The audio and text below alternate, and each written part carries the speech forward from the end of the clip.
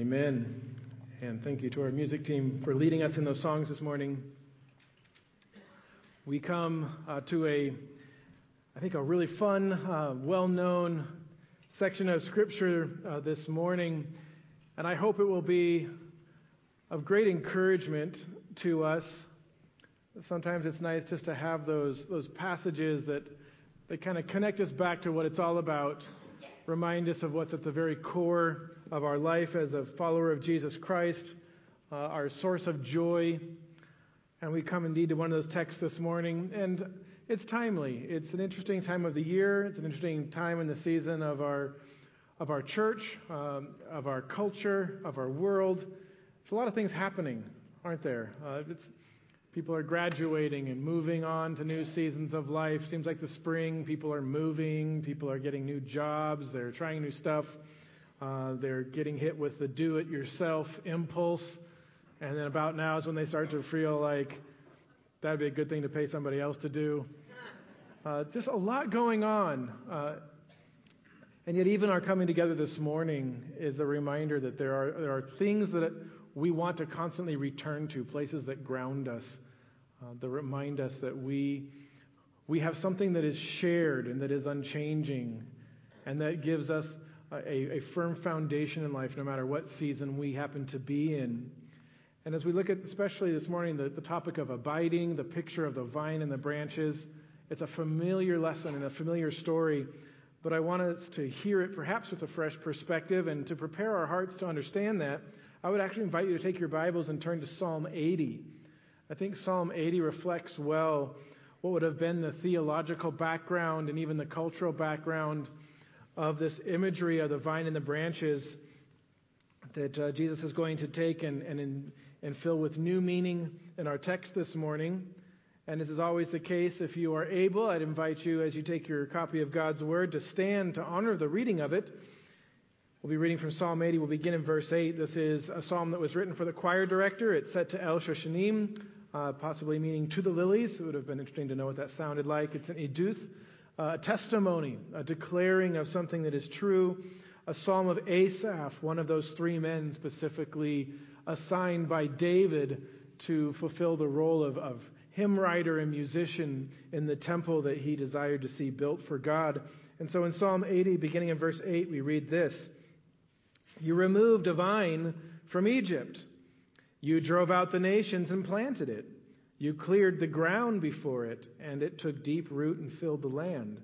The mountains were covered with its shadow, and the cedars of God with its boughs. It was sending out its branches to the sea and its shoots to the river. Why have you broken down its hedges, so that all who pass that way pick its fruit? A boar from the forest eats it away, and whatever moves in the field feeds on it. O God of hosts, turn again now, we beseech you. Look down from heaven and see, and take care of this vine, even the shoot which your right hand has planted, and on the son whom you have strengthened for yourself. It is burned with fire, it is cut down. They perish at the rebuke of your countenance. Let your hand be upon the man of your right hand, upon the Son of Man, whom you made strong for yourself. Then we shall not turn back from you. Revive us, and we will call upon your name. O Lord God of hosts, restore us. Cause your face to shine upon us, and we will be saved." Would you pray with me? Father, as we turn to our time in the Word this morning, we ask indeed that you would encourage our hearts to look at the history of Israel and to see this vine so beleaguered and so battered and so seemingly incapable and indeed incapable of bearing the fruit that you called it to, and to know that in Christ we have now been grafted into the living vine, that you have indeed caused your face to shine upon us, that we have been saved. We thank you for that, Father. We ask that we would be reminded of your goodness, we would be reminded of the source of our life, that we would be challenged to live that out in a life of fruitfulness today. So shape us with your word. May it do its pruning work in our hearts, and we desire that we would bring you much glory, for you deserve it. And we ask this in Jesus' name, amen. You may be seated. As we jump back into our passage, again, Up in that upper room, that last night of Christ's life, Jesus has been teaching his disciples all those critical lessons that will sustain them when he leaves them shortly. He's taught them about the gift of the Holy Spirit, their need to love one another, their need to love him. He's taught them what true obedience looks like. And even as we saw last week, he's taught them of the divine peace that he will leave with them. And back in John chapter 14, verse 25, Jesus contextualized all this by saying, "These words I have spoken to you while abiding with you." He says, this is the ministry I've had to you while I've been with you, remained with you, lived with you. But the time of that kind of abiding was nearing an end as he prepared to leave. But abiding itself is not over. And in fact, in many ways, the abiding nature of the relationship between Jesus and the disciples is about to become stronger than it's ever been. And Jesus wants to make sure that the beloved disciples here understand what that is supposed to look like. And that's why Jesus, in our passage this morning and continuing into a couple of verses that we'll see next time, in the first 10 verses of chapter 15, talks about abiding 10 times. And the point he's trying to draw out is pretty simple, and it's this: true disciples hold fast to the true word and bear true fruit.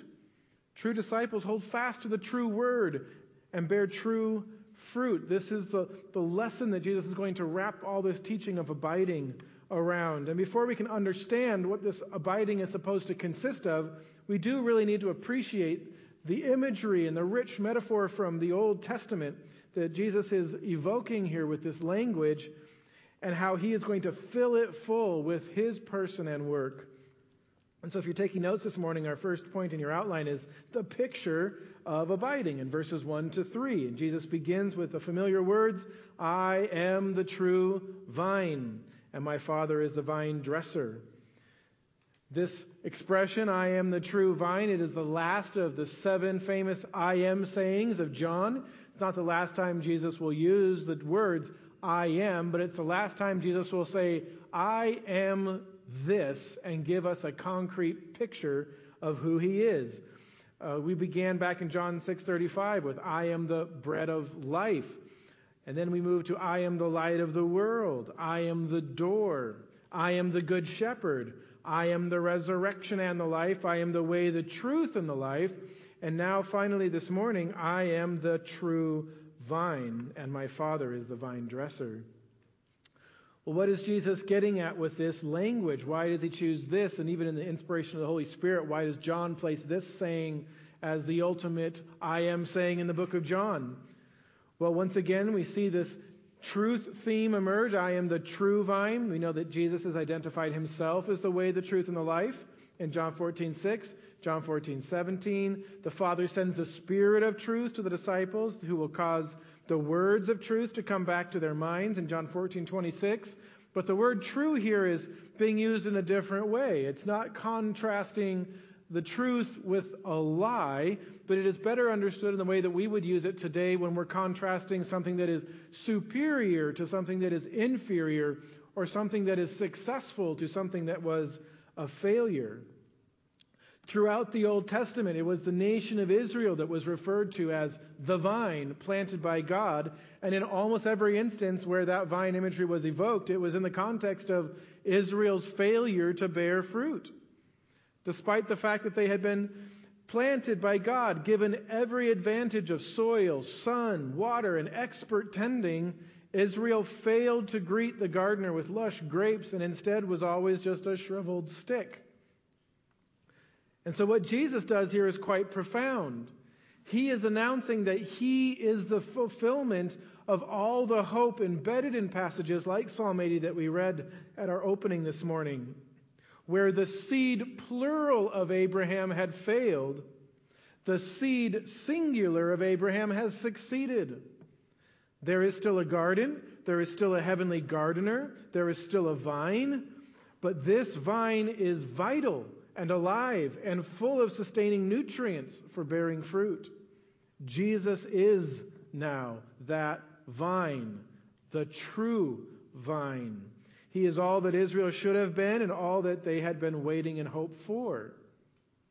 So then what does that leave for those that are still seeking to grow on their own? Well, Jesus tells us in verse 2, Every branch in me that does not bear fruit, he takes away. Notice a couple things there. In the Old Testament, the picture of a vine would have caused Israel to think, okay, my primary concerns are what do I do with the gardener and what do I do with the dirt, right? I'm the vine, I'm planted, I need to grow, I need to bear fruit and be full of life. But now that Jesus, the true vine, has inserted himself into this metaphor, now that he is the vine, the relationship changes. Now the most important relationship is between the branches and the vine. If you are not a branch in Jesus, you are not a part of the Father's vineyard. And if you do claim to be a part of Jesus, well, there's a test to show that. And the test is fruitfulness. Many of us have done some late winter or early spring tending to the plants and trees in our yards. And as you know, the first thing you need to do is find dead wood and remove it. There are always branches that are dead and barren, and leaving this on the tree is trouble waiting to happen. It's a waste of the tree's energy, trying to send nutrients to a branch that is dead. It's useless weight that can weigh the plant or tree down. It cannot contribute to the fruitfulness or contribute to the reproduction of the plant, and it's a danger, as it is a point where disease and infection and rot can enter into the plant and threaten the entire organism. At least I'm pretty sure that's correct. We have a master gardener in the room, so if I say something stupid, you just throw a flag. In a similar way, the Father is an active part in caring for the vine and is always inspecting it for dead wood. And when he finds it, he takes it away. And we'll speak more of this process shortly, but first, let's complete this image that Jesus is setting up for us. He goes on to say, in contrast to the branches that don't bear fruit, every branch that bears fruit, he prunes it so that it may bear more fruit. I did a little reading on pruning grapes this week, which was interesting, and I'll preface my comments by saying that any advice I read online doesn't appear to have any bearing on whatever the Stagers are doing in their yard, because they had the most epic grapevine I've ever seen in my entire life. But here's what I read. Nikki Tilley, writing for gardeningknowhow.com, said, when it comes to pruning grapes, the most common mistake people make is not pruning hard enough. Light pruning doesn't promote adequate fruiting, whereas heavy pruning provides the greatest quality of grapes. And I said, well, that's interesting, but, that's just one of those online website things. What does a real expert in the field have to say? And so I found a Mr. Strick. He is the berry crop specialist at Oregon State University. And he wrote this: home grape growers don't prune their vines enough. When gardeners prune, they should remove the majority of wood produced the previous season until about 90% is pruned off. Now, I'm sure if you polled the grapevines, they would find that statistic excessive. Here's the point, though. Only a vineyard keeper more interested in grape leaves than grape clusters would fail to heavily prune his vineyard. And as we can see, God isn't raising a vine to be a shade plant. He wants fruit. Thus, the fruitful branches cannot breathe a sigh of relief when they see the dead wood being removed from the vine, because the pruning clippers will visit every branch to ensure it is suited for fruitfulness. For the disciples, this work of pruning had already been at work in their lives for quite a while, even if they hadn't realized it, and that's what Jesus tells them in verse 3. You are already clean because of the word which I have spoken to you. And Jesus is using a little word play here. The word prune from verse 2 and the word clean from verse 3 is the same Greek root word. In fact, some of your translations will even have a little marginal footnote, like mine does, next to the word clean, and it will say pruned like a branch. Jesus is telling his disciples that the pruning has, for the moment, already taken place in their lives. How? Well, by the word he has spoken to them. Not a single word, there was this magic word that purifies them, but as Jesus used it back in John 14:24, a summary of all of his teaching, his words to them viewed in entirety. The collective word of the incarnate word is the most common way that pruning comes to the believer. The word of God is indeed sharper than a two-edged sword, as Hebrews 4:12 teaches. And it works first by coming to the unbelieving heart and unfolding the good news of salvation. That good news then must cut us from whatever dead stick we were trying to use as a vine, and it grafts us into Christ. And this is the work that the words of Jesus had already performed in the life of the disciples. The Word does not only bring us to the point of saving faith, however, it also prunes us throughout the entire process of sanctification. This ministry of the Word is indeed close to the very heart of what it means to practically abide in Jesus, and is also connected to the proof of our abiding in Him, as we will see later. Before we get there, I want to pause for a couple lessons. And the first is this: Jesus isn't the example vine, He is the only vine. He's not just a model, He is the only place where we can find life. Too many people want to look to Jesus as an example of what it means to live a moral and a good and a fulfilling life. And if you'll do life the Jesus way, you will enjoy your best life too. Jesus is saying, no, there are only two kinds of branches in this world. Those that are actually in me, that receive their life from me, and all others, no matter how much they may want to imitate me, they are dead branches. Those are the only two options. Secondly, we see this: the Father is invested in fruitfulness. The Father Himself is invested in our fruitfulness. The Father loves the Son. He thus loves the work of the Son. He's invested in the fruitfulness of the life of His Son in us. And so He tends to us as well. Not only does He remove the dead wood, but He diligently prunes us. And He may do that in many ways. There are times He may remove from our life what was consuming an inordinate amount of our affections. And you know this well when you're pruning your trees. It's often those very parts of the tree that seem most full of life and growth that you need to cut off, because they are a waste of the plant's resources and will not bear fruit. Sometimes He may frustrate our plans to cause us to grow in a different direction. We may feel like we're supposed to go that way, and God says no, and He prunes the end of that branch off, and He pulls us over here, and He wire ties us up to that part of the trellis, and He says, I want you to grow that way. He may perhaps add hardships or suffering to our lives to make us fasten upon the vine more firmly. And especially around Spokane, we've experienced this. It is often those early frosts that hit in the winter that produce the sweetest crops in the fruitfulness of the tree. He clearly may discipline us where we turn to open sin. That growth which is malformed and harmful, He will often simply lop off. Primarily, however, the Father prunes with the Word. Truth shapes our soul. And this is the process that we are to submit ourselves to. And it is why over and over in the teaching of Christ, and then the reverberating echo throughout the entire rest of Scripture, is submit yourself to the Word of God. Let it abide in you richly. Be saturated with it, because that is the tool in the hands of the gardener that He uses to prune our lives and to encourage them to grow where they ought to grow in the first place, that we may be fruitful. And then thirdly, before we move on, is simply this: we must love the grape more than our branch. We must love the grape more than our branch. Many a fool has mocked the well-pruned branch and praised the useless water-sucking shoot in spring. But when the harvest arrives, true wisdom is vindicated, and the fruitfulness is demonstrated.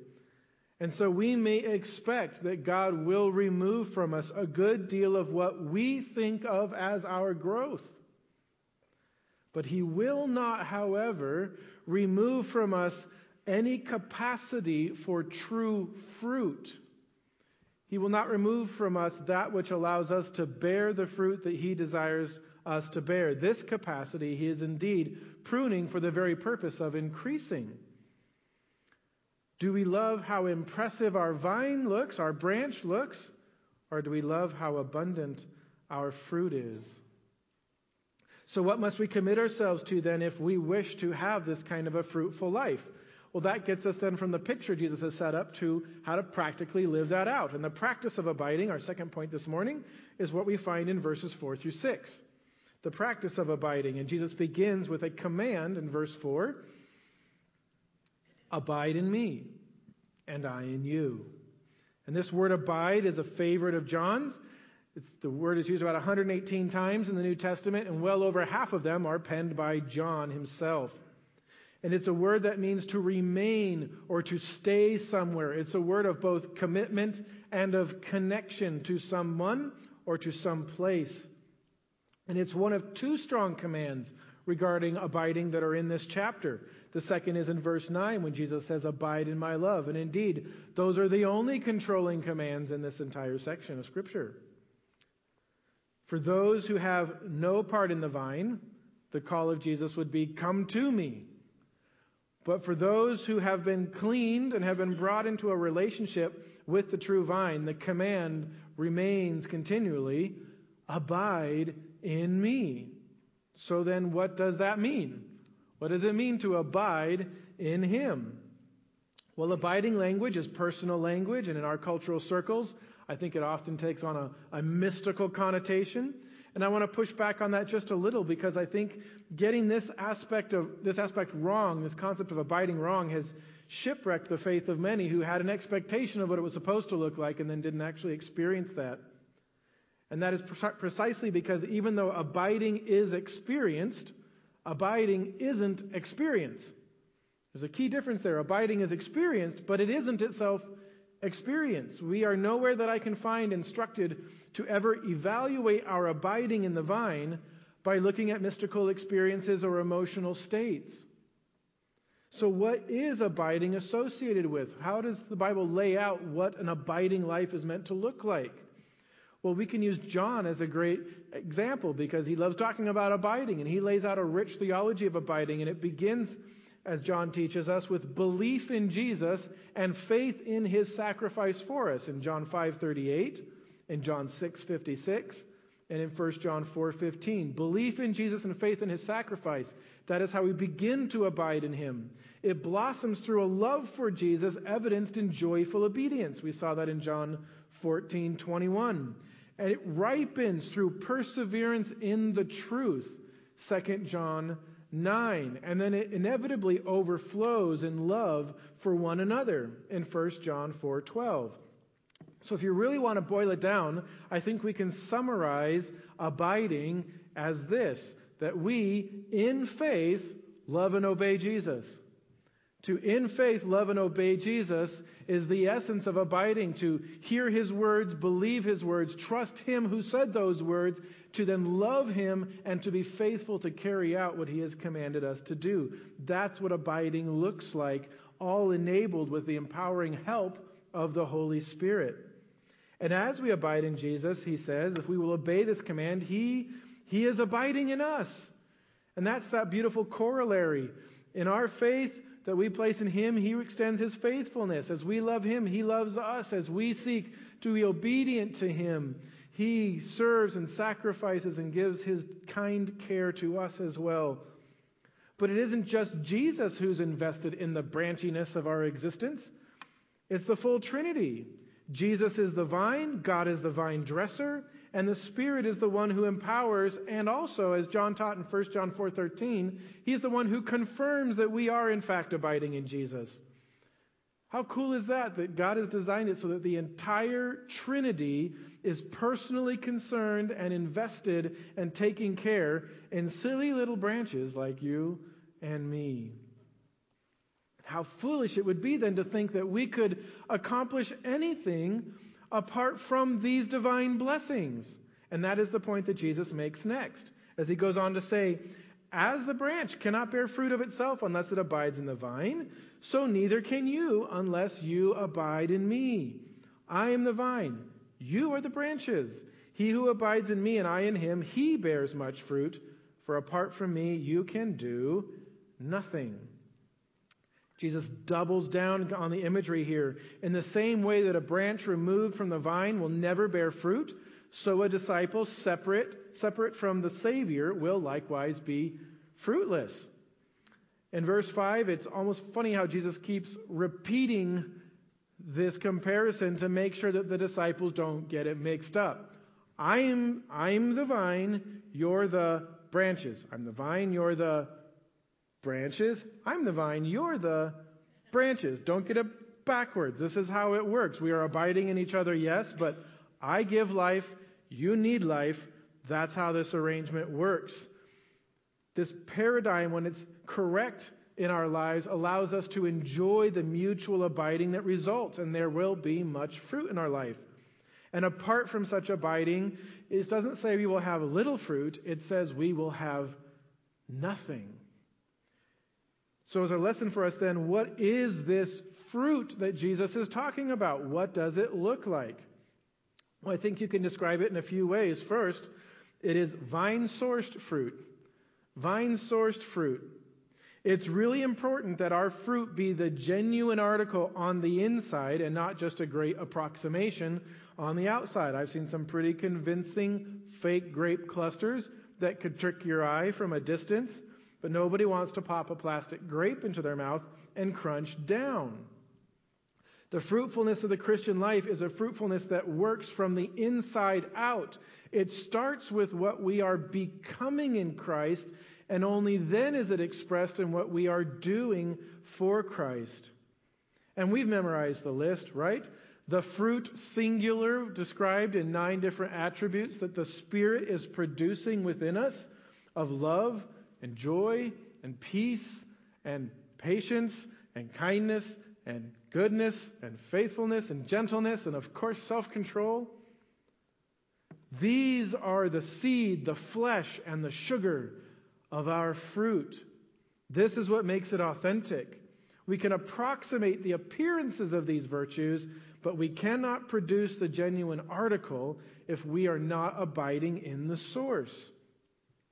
Watermelon-flavored bubble gum sells much better when there are no actual watermelons around to compare it to.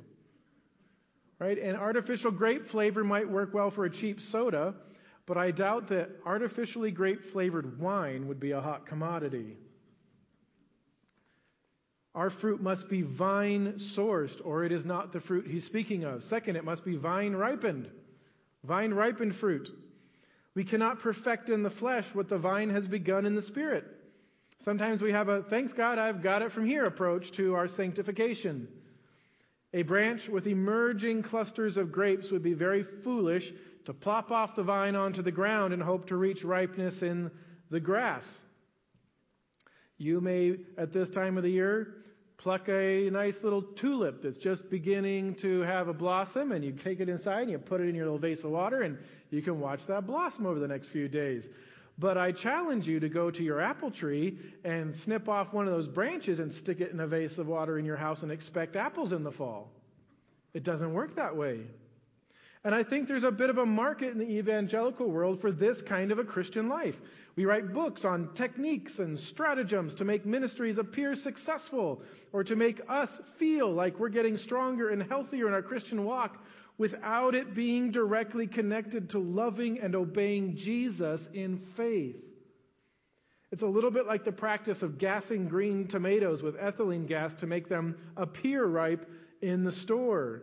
And if you've ever had a table with both vine-ripened tomatoes from your garden and ethylene-gassed tomatoes from the store side by side, you know how disappointing that experience is. Don't gas your sanctification. Let it ripen on and in the vine. And third, this fruit is consumed perennially. This is a fruit that is meant to be continually produced and continually consumed. It does not stay on the vine. Our fruit is to be expressed and experienced in a life of godly activity. Paul gives us the broad strokes in Ephesians 5:9. For the fruit of the light consists in all goodness and righteousness and truth. And in Colossians 1:9-10, it speaks similarly when he says, for this reason also, since the day we heard of it, we have not ceased to pray for you, to ask that you may be filled with the knowledge of His will and all spiritual wisdom and understanding, so that you will walk in a manner worthy of the Lord, to please Him in all aspects. What does that look like? Bearing fruit in every good work and increasing in the knowledge of God. And maybe you're thinking, that is great and that's inspiring and I can't wait to do that. But see, right now, when I'm looking around, the vineyard looks all deserty where I'm at. It's just a barren wasteland where I'm at right now, and so I will get right back to that fruit bearing the instant the rainy season returns. Well, the good news for us this morning is that it turns out the vine is unaffected by the surrounding landscape. When we abide in Him, we can and must bear fruit in all seasons, even as Jeremiah challenged us even all the way back in the Old Testament. Jeremiah 17:7-8, blessed is the man who trusts in the Lord and whose trust is the Lord, for he will be like a tree planted by the water that extends its roots by a stream and will not fear when the heat comes? But its leaves will be green, and it will not be anxious in a year of drought, nor cease to yield fruit. And so just to the way in the Old Testament the picture was of a tree near a stream of water, so that even if the rest of the land experienced drought, it had roots down in an unending source of life. So when we are in the vine, we can hope to bear fruit no matter what our circumstances are. And maybe you're thinking, yeah, that sounds good, but I've about finished my turn, been pumping out fruit for years. I think it's time to turn it over to them young whippersnappers and let them take over. I have a psalm for you. Psalm 92, 12-14, the righteous man will flourish like the palm tree. He will grow like a cedar in Lebanon, planted in the house of the Lord. They will flourish in the courts of our God. They will still yield fruit in old age. I'll let you decide if that applies to you or not. They shall be full of sap and very green. Apart from the vine, we can do nothing. When we abide in the vine in us, it's always grape season. It's always grape season. I've seen quadriplegic former athletes with clusters of joy in the midst of tremendous challenges. I've known an 83-year-old man who took his grapes to a distant continent to begin sharing his fruit there. I've seen mothers who managed to share the sweetness of patience and kindness with children too absorbed in their foolishness and sin to appreciate it yet. I've watched men become an oasis in their workplace where the weary and distressed can come to feast on wisdom and goodness. This is the life that Christians are to embody. But I've also seen those who, from the right distance, appeared to be so healthy and fruitful, but then fell away suddenly. And Jesus warns us of that as well. He goes on in verse 6 to say this, "If anyone does not abide in me, he is thrown away as a branch and dries up, and they gather them and cast them into the fire, and they are burned." That's one of those sentences that hits harder when you try diagramming it. Boom, boom, boom, boom, boom. Returning to the image of the Father tending the vine that Jesus opened with, we see here a stern warning. Fruitlessness is the result of having no relationship to the vine. And that which is unattached to the vine in a vital way is soon separated from the vine entirely and destroyed. It's the most important task for the vineyard keeper. Dead branches are soon infections and disease and more death, destroying the fruitful parts of the vine. And yes, it is sad and it's sometimes frustrating and indeed at times just flat out bewildering to hear reports of this pastor abandoning the faith or of that author coming out with their deconversion story or this conference speaker exposed to be a hypocrite and a phony and on and on and on. And what happens at that kind of national scale also happens in our personal circles. There's that friend you have in Sunday school who then turns their back on Jesus in high school or in college, or is that family member that then announces to the family, I can't claim to be a Christian anymore because of science or this political value or this experience in life I've had. And yes, it's true, only God can see the heart. We are not the ones called to judge a person. It's also true that there are those who seem for a season to turn away from Christ, but then repent and return. But how are we to understand those who seem to be so near the vine, seem so healthy, seem so fruitful, and then take off without turning back? Well, John tells us how to make sense of this in 1 John 2:19. He says, "They went out from us, but they were not of us. For if they had been of us, they would have remained with us. But they went out so that it would be shown that they all are not of us." And that word remained that John uses there is the exact same Greek word translated abide in our passage. If they had been sincere, they would have been abiding with us as we abide in the vine. And so no matter how convincing the fruit seemed on the outside, if they were taken away from the vine, it is because they were never in the vine to begin with. The vine has not failed when those who acted like one of us leave. They were merely draped over the vine and then eventually revealed to be the counterfeits that they were. And this is serious business. It's one of the reasons Christ taught us the process of church discipline in Matthew 18, the process by which the fruitless and unrepentant are warned and exhorted in escalating ways to abide in the vine, to love Jesus and obey Him. And if they will not, then the church eventually is called to withdraw fellowship, to act as though that person were not a part of the vine at all, to turn them over to the Father for either a severe pruning or to be removed from the vine entirely as dead wood. Don't play around with the source of life. Hebrews 6, in fact, tells us that trying to live a parasitic existence of experiencing the life of the vine around you, but never abiding in the vine yourself, can inoculate you against that very life you seem attracted to. And eventually the stem of your soul can scab over, and as the author of Hebrews says, it is impossible to renew you again to repentance. And that picture of gathering the dead branches and burning them is a picture throughout the Bible of eternal judgment. On this night of all nights, Jesus isn't going to mince words when it comes to matters of life and death. And neither should we. And that's why, as abrupt as it is, our first lesson here is this: abide or burn. Those are the only two options. Abide or burn. The Father cannot love the vine. He cannot love His Son. He cannot love the work of His Son and let that vine become infested and choked out with dead branches that do not have any life in the vine. The Son cannot present the sweet fruit of righteousness to the world through the church if half the clusters are plastic. The Spirit cannot bring a harvest to fruition if the vine is not well pruned and tended. And so we must not think God harsh when He abruptly cuts off and tosses aside that which threatens the very life of His dear vine. This is a mercy. But let us beware lest we be that very threat and so find ourselves on the sharp end of His just shears. What a horrible fate it would be indeed to end up like those spoken of by our Savior in Matthew 7:19-23, when He said, "Every tree that does not bear good fruit is cut down and thrown into the fire. So then you will know them by their fruits." And notice, the fake article He's going to identify then is showing up with a wheelbarrow full of fake fruit.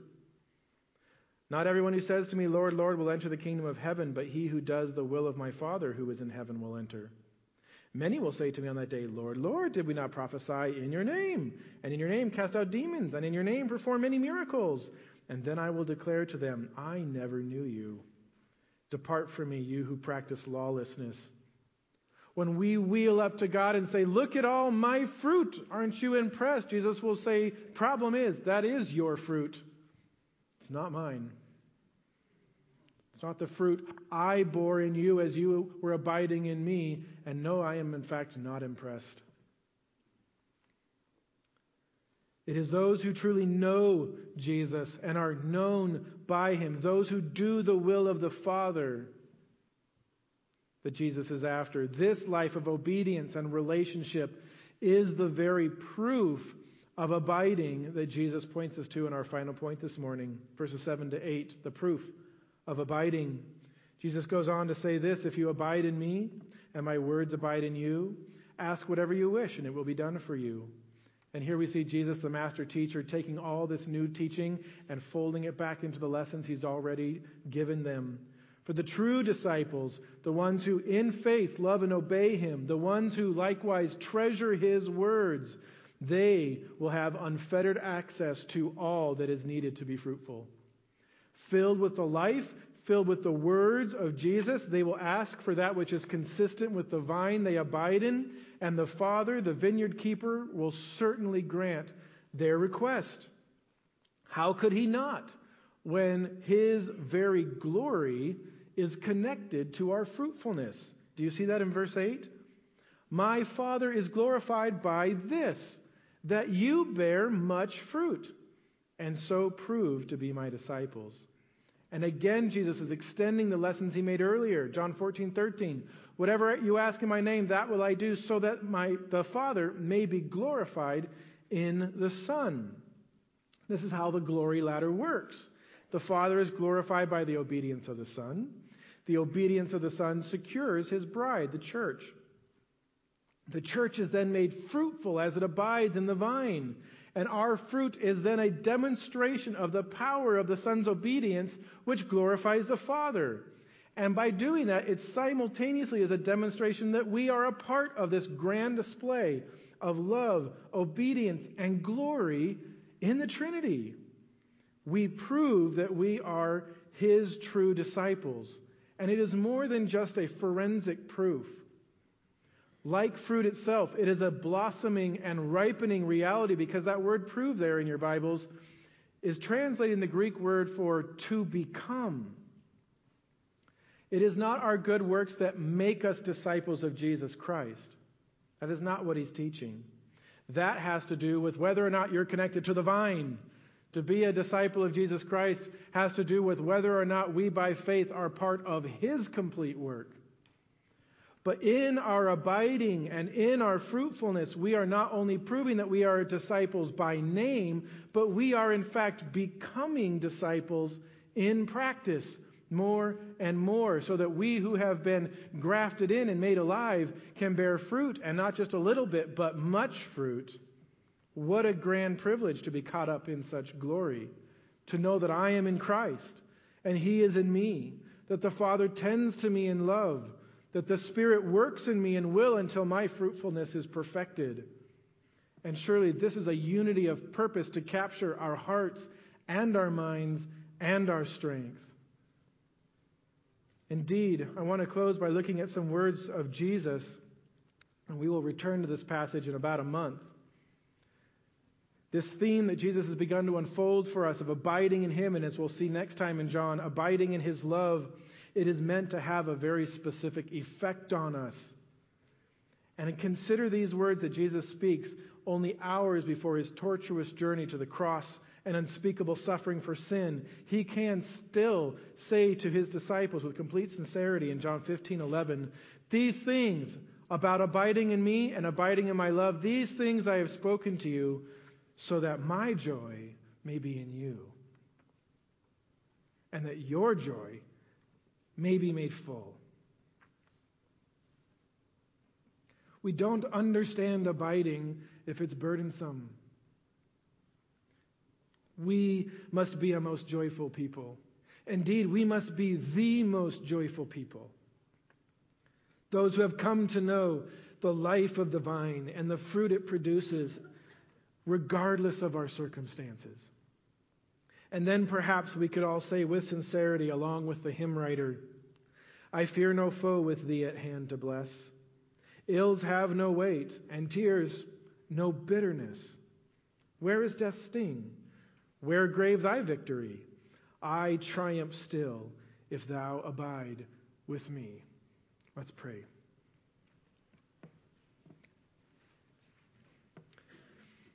Father, we know that in Christ we are indeed more than conquerors, that there is nothing in this world that can stop the harvest that Your Son has undertaken.